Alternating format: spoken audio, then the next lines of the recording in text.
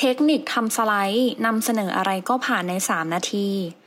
สวัสดีค่ะยินดีต้อนรับสู่สรุปให้พอดแคสต์วันนี้พบกับมินนะคะในหมวดหนังสือบริหารธุรกิจเทคนิคพรีเซนต์งานแบบเหนือชั้นที่ช่วยให้คุณโน้มน้าวใจคนฟังได้ถึง 90% ตั้งแต่ยังไม่ทันอ้าปากพูดเดี๋ยวเรามาค้นหาคำตอบได้ในหนังสือเล่มนี้นะคะแล้วเพื่อนๆทุกคนเนี่ยจะเดินเข้าห้องประชุมได้อย่างมั่นใจไม่ว่าจะพูดไม่เก่งหรือประหม่าแค่ไหนก็ตามค่ะเพราะเรานะคะจะเพิ่มโอกาสประสบความสำเร็จไปแล้ว 90% ตั้งแต่ตอนที่เตรียมสไลด์นั่นเองก็สำหรับหนังสือเล่มนี้นะคะจะแบ่งออกเป็น6บทด้วยกันค่ะเดี๋ยวมิ้นจะสรุปให้ฟังทีละบทเลยเนาะสำหรับบทแรกนะคะมีชื่อบทว่าเอกสารที่ใช้นำเสนอต้องเข้าใจง่ายและเป็นเหตุเป็นผลค่ะก็ในบทที่1เนี่ยค่ะผู้เขียนนะคะเขาแนะนำว่าเนื้อหาหลักในการนำเสนอเนี่ยไม่ควรเกิน 5-9 หน้าค่ะแต่ก็คือเป็นเพียงแค่เหมือนข้อเสนอแนะเฉยๆเนาะเพราะว่าการที่ทำ 5-9 หน้าเนี่ยค่ะอาจจะไม่เข้ากับสถานการณ์อื่นๆหรือว่าพรีเซนต์ทุกรูปแบบของเราเนาะเช่นการรายงานความก้าวหน้าหรือที่อาจจะต้องมีรายละเอียดมากกว่า 5-9 หน้าค่ะแต่ยังไงก็ตามนะคะคำแนะนำในบทที่1เนี่ยก็มีประโยชน์ในการเรียบเรียงเนื้อหาให้กระชับแล้วก็สามารถนำมาประยุกต์เป็นส่วนหนึ่งของการนำเสนอตามปกติของเราได้ค่ะบทที่2นะคะเอกสารนำเสนอที่ผู้อนุมัติดูแล้วเข้าใจทันทีในบทที่2นะคะผู้เขียนเนี่ยพูดถึงองค์ประกอบของสไลด์ในแง่ของการออกแบบเช่นขนาดฟอนต์ขนาดสไลด์ค่ะก็ผู้เขียนนะคะแนะนำว่าให้ใช้สไลด์ขนาด4:3เท่านั้นนะคะแต่ว่าการนำเสนอในปัจจุบันเนี่ยสไลด์ขนาด16:9ค่ะจะได้รับความนิยมมากกว่าหรือแม้กระทั่งในบริษัทนะคะ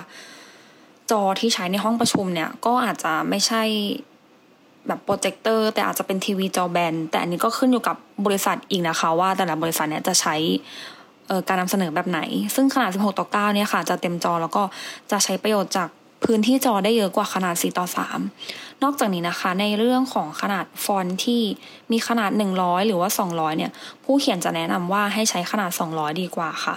คือเขาก็อาจจะเขียนในฐานะที่เขาเป็นญี่ปุ่นเนาะคือเราไม่แน่ใจว่าพอเทียบระหว่างฟอนต์ญี่ปุ่นกับฟอนต์ไทยเนี่ยค่ะขนาดเนี่ยมันจะแตกต่างกันขนาดไหนเนาะเพราะว่าขนาด200คือมันใหญ่แบบใหญ่เต็มจอมากๆอะไรอย่างเงี้ยก็จริงๆแล้วเนื้อหาบทนี้นะคะเราเอาไปใช้ได้แค่บางส่วนนะก็เอาไปประยุกต์ขนาดขนาดของสไลด์แล้วก็ขนาดของฟอนต์เนี่ยให้เข้ากับขนาดของหน้าจอที่บริษัทของเราเองดีกว่าบทที่3ค่ะสร้างกราฟให้เข้าใจได้ทันทีเนื้อหาในบทนี้นะคะน่าสนใจแล้วก็มีประโยชน์มากเพราะว่าไม่ค่อยมีใครเนี่ยเขียนถึงการนำเสนอด้วยกราฟมากเท่าไหร่เนาะ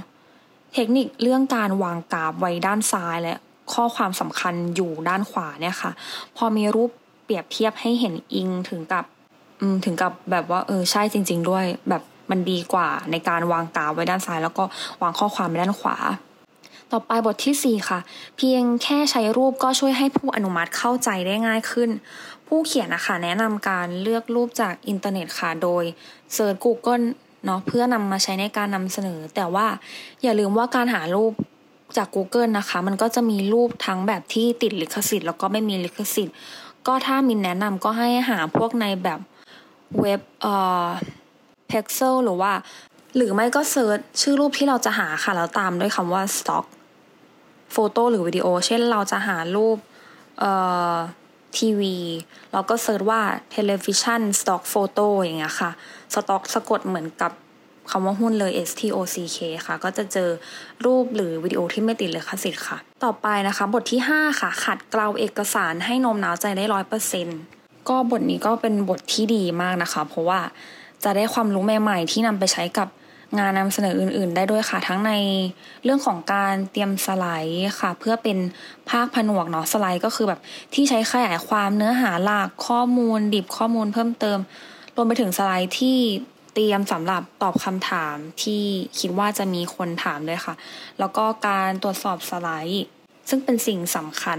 มากๆเลยค่ะและบทสุดท้ายค่ะเวลานำเสนอให้พูดไปตามเอกสารก็พอคือชื่อบทฟังแล้วมันก็ดูน่าตกใจใช่ไหมคะเพราะว่าแบบเหมือนเราพูดตามไปแต่เราไม่ได้มันมาจากความคิดเราจริงๆเนี้ยเหมือนเราอ่านตามแต่ว่า จริงๆแล้วมันเหมือนกับแค่เราไม่ต้องเตรียมตัวแค่พูดตามเอกสารเนี่ยแต่ที่จริงแล้วผู้เขียนนะคะแนะนำให้เราเนี่ยซ้อมสัก20 รอบเป็นอย่างน้อยค่ะอันนี้คืออย่างน้อยแล้วนะคะ20 รอบคำแนะนำที่ควรจะนำไปใช้นะคะก็คือเวลานำเสนอเนี่ยให้มองตาซ้ายของผู้อนุมัติโครงการนะคะหรือว่าคนที่ฟังเราอยู่เหตุผลเพราะว่าบางคนเนี่ยเขินที่จะต้องมองเราเต็มๆก็เลยให้มองตาซ้ายก็พอค่ะก็ลองเอาเทคนิคนี้ไปใช้นะคะเวลาที่จะต้องพรีเซนต์ก็สรุปนะคะเทคนิคทำสไลด์นำเสนออะไรก็ผ่านใน3 นาทีเนาะหลักๆเนี่ยค่ะก็คือจริงๆแล้วเนี่ยเนื้อหาที่ผู้เขียนในหนังสือเล่มนี้นะคะคือเขาก็เอามาจากบริบทและวัฒนธรรมของญี่ปุ่นเนาะแต่ถ้าเราในฐานะคนไทยเนี่ยค่ะเราก็จะต้องปรับใช้ในสิ่งที่เราคิดว่าปรับแล้วมันเข้ากับวัฒนธรรมแล้วก็องค์กรของเราด้วยนะไม่ว่าจะเป็นในเรื่องของขนาดสไลด์หรือว่าขนาดฟอนต์หรือภาษาท่าทางหรือว่าการนำเสนออะไรอย่างเงี้ยค่ะก็ลองนำไปปรับดูให้เข้ากับบริษัทตัวเองนะคะหวังว่าจะได้ประโยชน์จากพอดแคสต์ในตอนนี้นะคะสวัสดีค่ะ